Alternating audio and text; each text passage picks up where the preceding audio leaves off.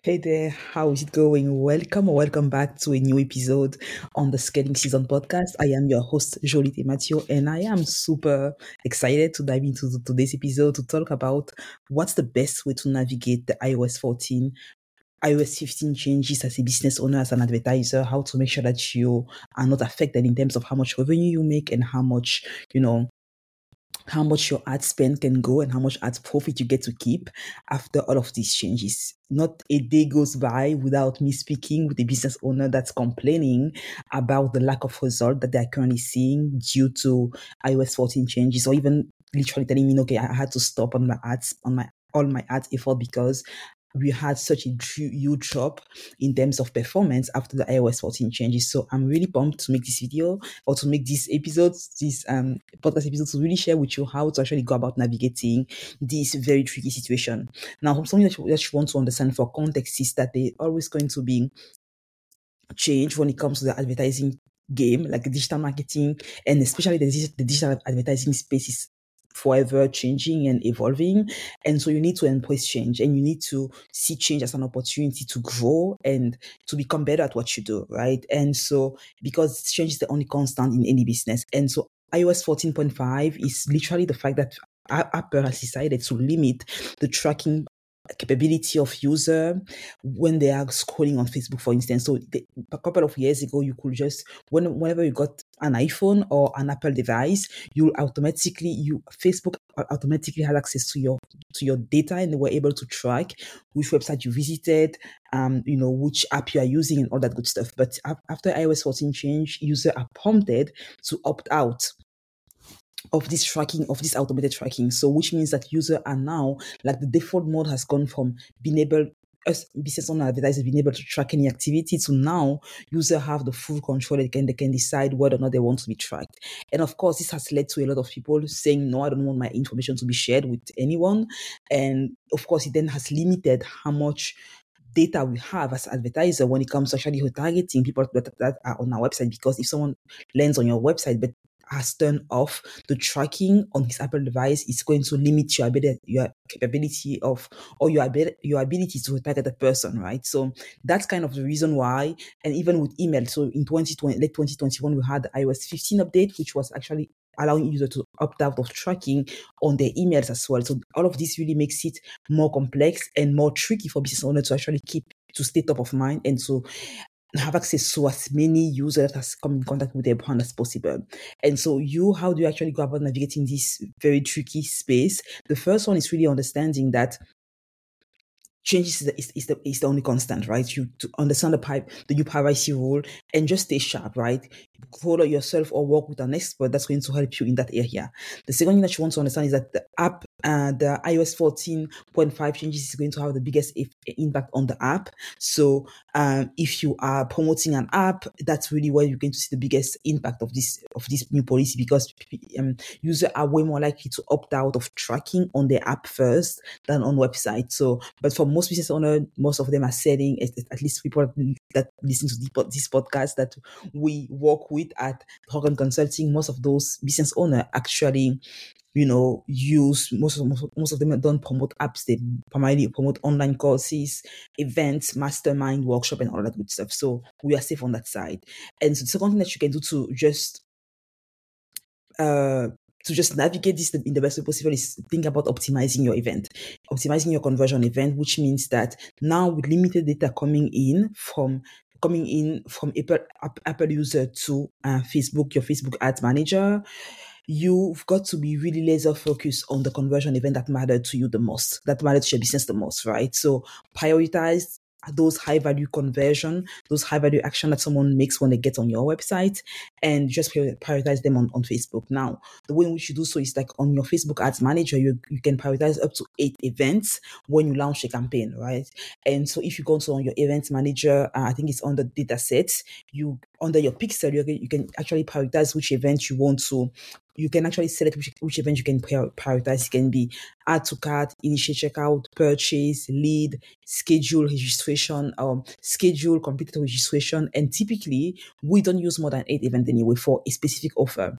So no matter if you're selling no matter if you're running a VSL funnel where you want people to schedule a call to speak with you, or you're running a direct to sell funnel where you actually want people to maybe register for your webinar and then buy your offer, or you want people or you're just looking to get leads, no matter what you choose to go for, you are almost always going to just have less than 8 events anyway.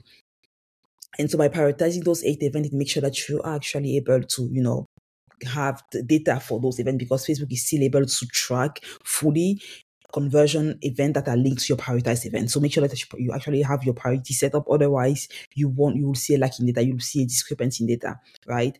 And the third thing that you can do, which is really powerful, is actually leveraging a content ad strategy. Now, a content ad strategy is a strategy that we've used over again for our clients to really allow them to get the best result with their ads. And what that consists of is actually launching your ads by prioritizing running content first. Basically, what you are going to do here is actually saying, okay, I'm going to start running content ads on Facebook, Instagram, and those can look like videos, short form content, or even long form content that you run as ads. And the beauty of doing it in this way is because people, when they watch your content on Facebook or Instagram on the Meta platform, right, you can fully target them based on how engaged they've been. So if the event happens on Facebook or on Instagram, they can actually literally track the entire thing, which is not always the case when it happens off the platform, right? And that's why we had a discrepancy with the iOS 14. So by running those video views campaign, engagement campaign, what you're going to do is you're going to build what we call your invisible list of people that actually know who you are, they engage with your content, they get to know, like, and trust you. And what you can do is you can now target them based on how long they've watched your content with your conversion campaign, right? You can say, okay, now I want to show this campaign to anyone that has watched anywhere from 25% or more of my videos for the past 6 months or for the past 90 days. And that's again really going to allow you to not only build a big audience, a big virtual email list, and have that celebrity authority positioning in your marketplace for your ideal prospect only, and be more able, and it's going to be easier for you to target them with conversion campaign down the line.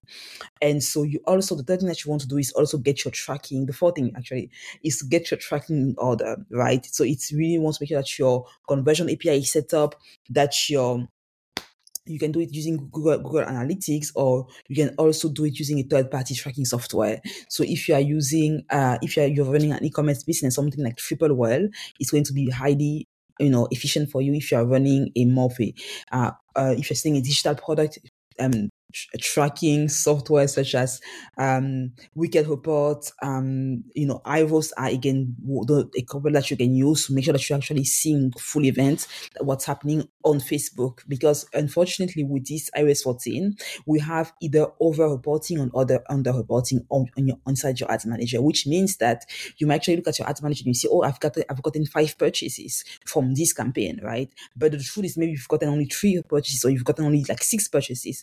And so getting your tracking in order, having either your conversion API set up in a way that allow you to track event from the server and not from the browser, because with people opting out on iOS 14, you are not able to track them on the browser.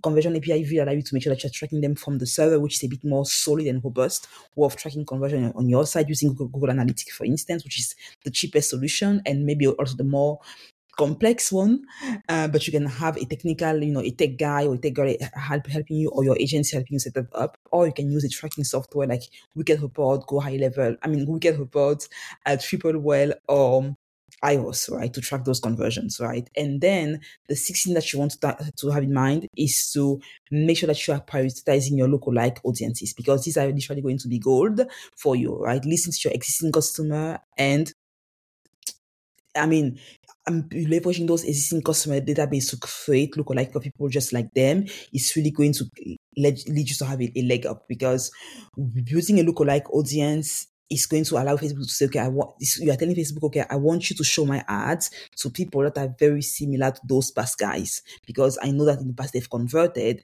And what's going to happen is that Facebook is going to be more likely to actually have your ads seen by the highest quality prospect. So really, Facebook algorithm is still a powerhouse, and it can do wonder even with limited data if you know how to play the game, basically, right? So leverage lookalike audiences, your existing customer, and you want to think, okay, existing customer, you can even use them based on how much they've purchased, because based on the value, right? If the more they've purchased, the better it is. So the bigger list of buyer you have, the more likely you are to actually show your ads to people that look just like them, which is again here a very, very powerful thing to do. And so the seventh thing that you want to do here is make sure that you have actually a good offer. Ultimately, I think that's something that we don't talk enough about.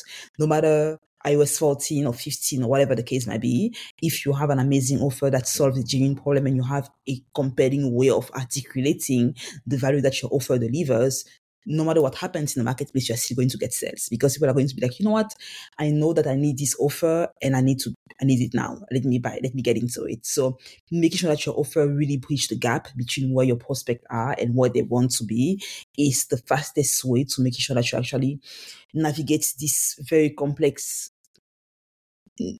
very complex situation with ease and with flow. So your value proposition has to be top notch, right? People are more cautious now than ever when it comes to investing in themselves. So you need to be able to say, okay, this is what I help you solve. This is why it matters now. And this is why this is why you should move forward today, right? And making sure that the pain point that you're solving is not like a nice to have, it's a must to have. Like your offer has to be a must have.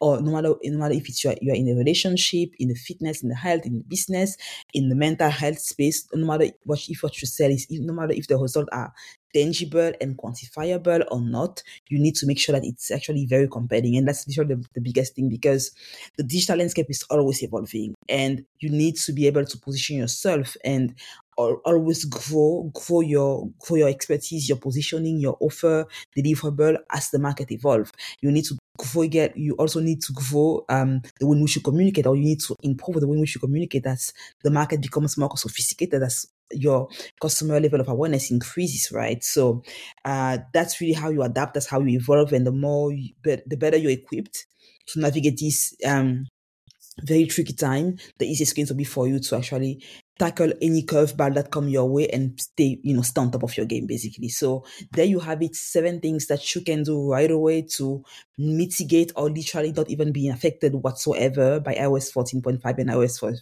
15, right? So let me know if this makes sense. If you have any questions, we can share this episode at Jolie Dematio on Instagram. I would love to see that, and I can even share it on my story queue and connect with you. So if you have also any ideas or any suggestion for further podcast episode, let me know as well. I will be more than happy to to just film that content for you. So thank you so much for listening. Thank you so much for being here.